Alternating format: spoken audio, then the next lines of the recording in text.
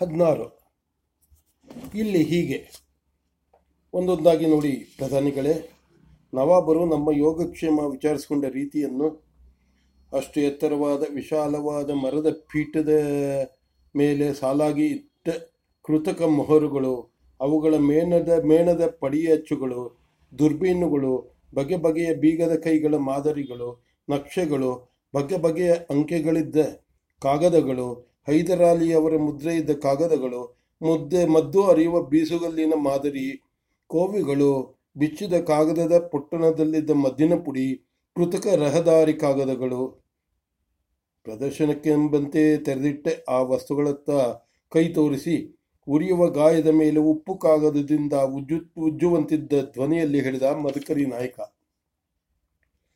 ಆ ಒಂದೊಂದು ಕೂಡ ಸಬಳದಂತೆ ನರಸಪ್ಪಯ್ಯನವರ ಕಣ್ಣುಗಳನ್ನು ಇರಿದವು.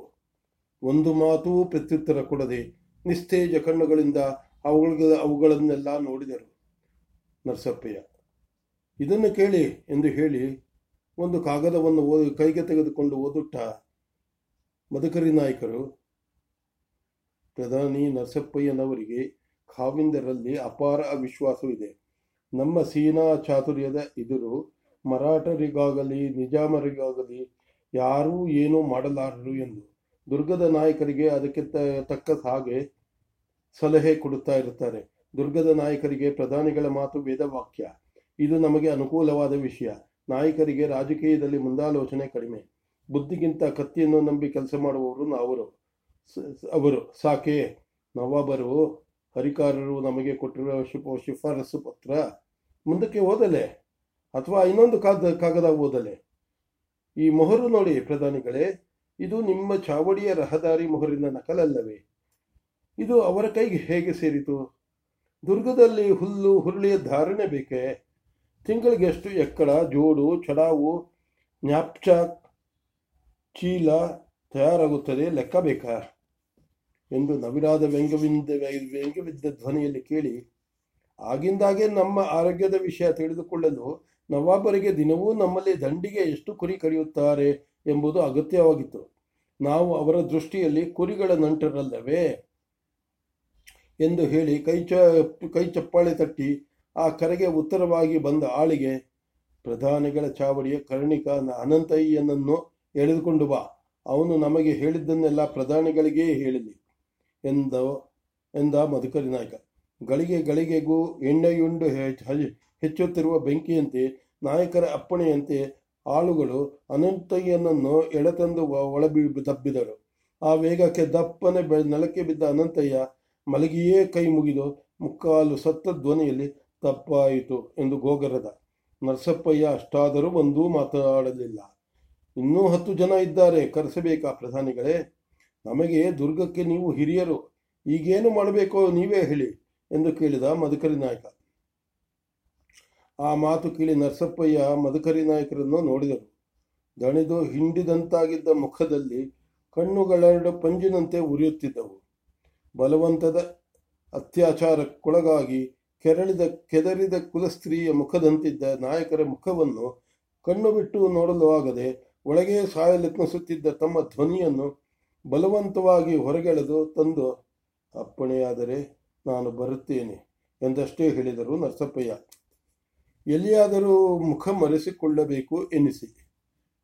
ದುರ್ಗದ ಪ್ರಧಾನಿಗಳು ನೀವು ಅಷ್ಟು ಹೇಳಿದರೆ ಆಯ್ತೇ?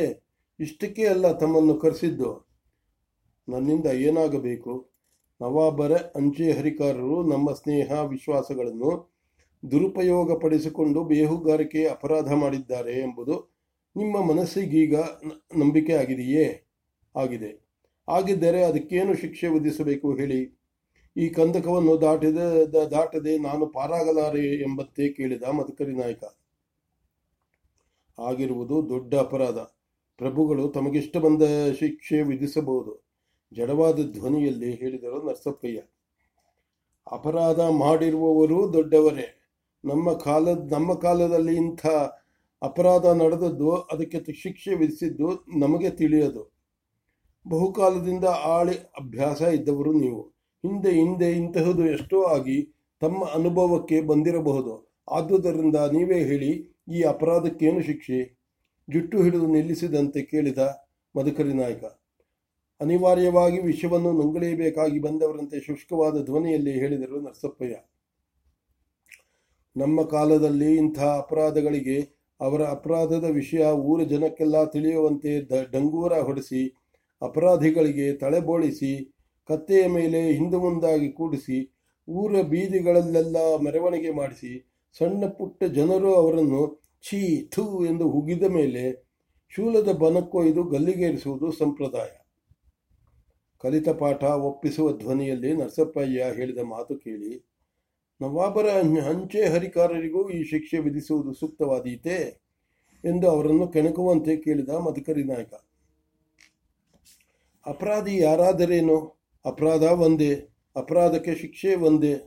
ಆಯಿತು, ನಾಳೆ ಸಭೆ ಸೇರಿಸುತ್ತೇನೆ, ನೀವೇ ಈ ಶಿಕ್ಷೆಯನ್ನು ವಿಧಿಸಿ ಕಟ್ಟಪ್ಪಣೆ ಮಾಡುವಂತೆ ಹೇಳಿದ ಮಧುಕರಿ ನಾಯಕ. ನಾವು ಕೇವಲ ಸಲಹೆ ಕೊಡಬೇಕಾದ ಜನ ಅಷ್ಟೇ, ಅಪ್ಪಣೆ ಮಾಡಬೇಕಾದದ್ದು ತಾವು ಎಂದರು ನರಸಪ್ಪಯ್ಯ. ಹಿಂದೆ ಅರಮನೆಯ ಬೊಕ್ಕಸಕ್ಕೆ ಕನ್ನ ಹಾಕಿದ ಅಪರಾಧ ಮಾಡಿದವರ ಬಗ್ಗೆ ಶಿಕ್ಷೆ ವಿಧಿಸಿದವರು ತಾವೇ ಅಲ್ಲವೇ? ಆಗ ಆ ಶಿಕ್ಷೆ ಅತಿಯಾಯಿತು ಎಂದಾಗ ತೀರ್ಪು ಕೊಡುವವರು ನಾವು. ನೀವು ಬೇಕಾದರೆ ಬದಲಿಸಬಹುದು ಎಂದು ಹೇಳಿದಿರಿ, ನಾನು ನೆನಪಿದೆಯೇ? ಈಗಲೂ ದುರ್ಗಕ್ಕೆ ನೀವು ಪ್ರಧಾನಿಗಳು, ಈಗಲೂ ನೀವೇ ದುರ್ಗಕ್ಕೆ ಪ್ರಧಾನಿಗಳು, ಆಗಲೂ ನೀವೇ, ಈಗಲೂ ನೀವೇ. ನಿಮ್ಮ ಅಧಿಕಾರವನ್ನಾರೂ ಕಸಿದುಕೊಂಡಿಲ್ಲ. ಆದ್ದರಿಂದ ತಾವು ಶಿಕ್ಷೆ ವಿಧಿಸಬೇಕು. ನೀವು ಕೊಟ್ಟದ್ದನ್ನು ನಾವು ಕೇಳುತ್ತೇವೆ. ಪ್ರಧಾನಿಗಳ ಮಾತು ದುರ್ಗದ ಅರಸುಗಳಿಗೆ ಎಂದೂ ವೇದವಾಕ್ಯ ಅಲ್ಲದೆ ಹಿರಿಯರಾದ ತಮ್ಮನ್ನು ಉಲ್ಲಂಘಿಸಿ ಕೆಲಸ ಮಾಡಬಾರದು ಎಂದು ನಮ್ಮನ್ನು ಸಿಂಹಾಸನಕ್ಕೆ ತಂದು ಸ್ವರ್ಗಸ್ಥರಾದ ಹಿರಿಯ ನಾಗತಿಯವರು ಹೇಳಿ ಹೋಗಿದ್ದಾರೆ. ಅವರ ಮಾತು ನಮಗೆ ಅನುಲಂಘನೀಯ. ಆದ್ದರಿಂದ ನಾಳೆ ಮುಂಜಾನೆ ದಳವಾಯಿಗಳ ಸಭೆಯಲ್ಲಿ ತಾವೇ ಕುಳಿತು ವಿಚಾರಣೆ ಮಾಡಿ ಏನು ತೀರ್ಮಾನ ಕೊಡುತ್ತೀರಾ ಕೊಡಿ. ನರಸಪ್ಪಯ್ಯನವರಿಗೆ ಕೈಕಾಲುಗಳನ್ನೆಲ್ಲ ಅಲುಗಲಾಸ್ಪದವಿಲ್ಲದೆ ಬಿಗಿದು ಕಟ್ಟಿದ ಹಾಗೆ ಹೇಳಿದ ಮಧುಕರಿ ನಾಯಕ. ಆ ಮಾತಿಗೆ ಕೂಡಲೇ ಉತ್ತರ ಕೊಡದೆ ನಾಯಕರ ಮುಖ ನೋಡಿದರು ನರಸಪ್ಪಯ್ಯ. ವಿಚಿತ್ರ ಕಾಂತಿಯಿಂದ ದಹಿಸುತ್ತಿದ್ದ ಕನ್ನಡಗಳನ್ನು ಬಿಟ್ಟು ಮಧುಕರಿ ನಾಯಕರ ಮುಖ ಭಾವಶೂನ್ಯವಾಗಿತ್ತು. ಬಿಸಿಲು ನೆಕ್ಕಿದ ಬಂಡೆಯಂತೆ. ಆಯಿತು, ತಮ್ಮ ಆಜ್ಞೆ ಪಾಲಿಸುತ್ತೇನೆ ಎಂದಷ್ಟೇ ಹೇಳಿ, ಅಪ್ಪಣೆಯಾದರೆ ನಾನಿನ್ನು ಬರುತ್ತೇನೆ ಎಂದರು ನರಸಪ್ಪಯ್ಯ. ತಮಗೆ ಶ್ರಮ ಕೊಟ್ಟೆವು, ಮನ್ನಿಸಬೇಕು ಎಂದ ಮಧುಕರಿ ನಾಯಕ.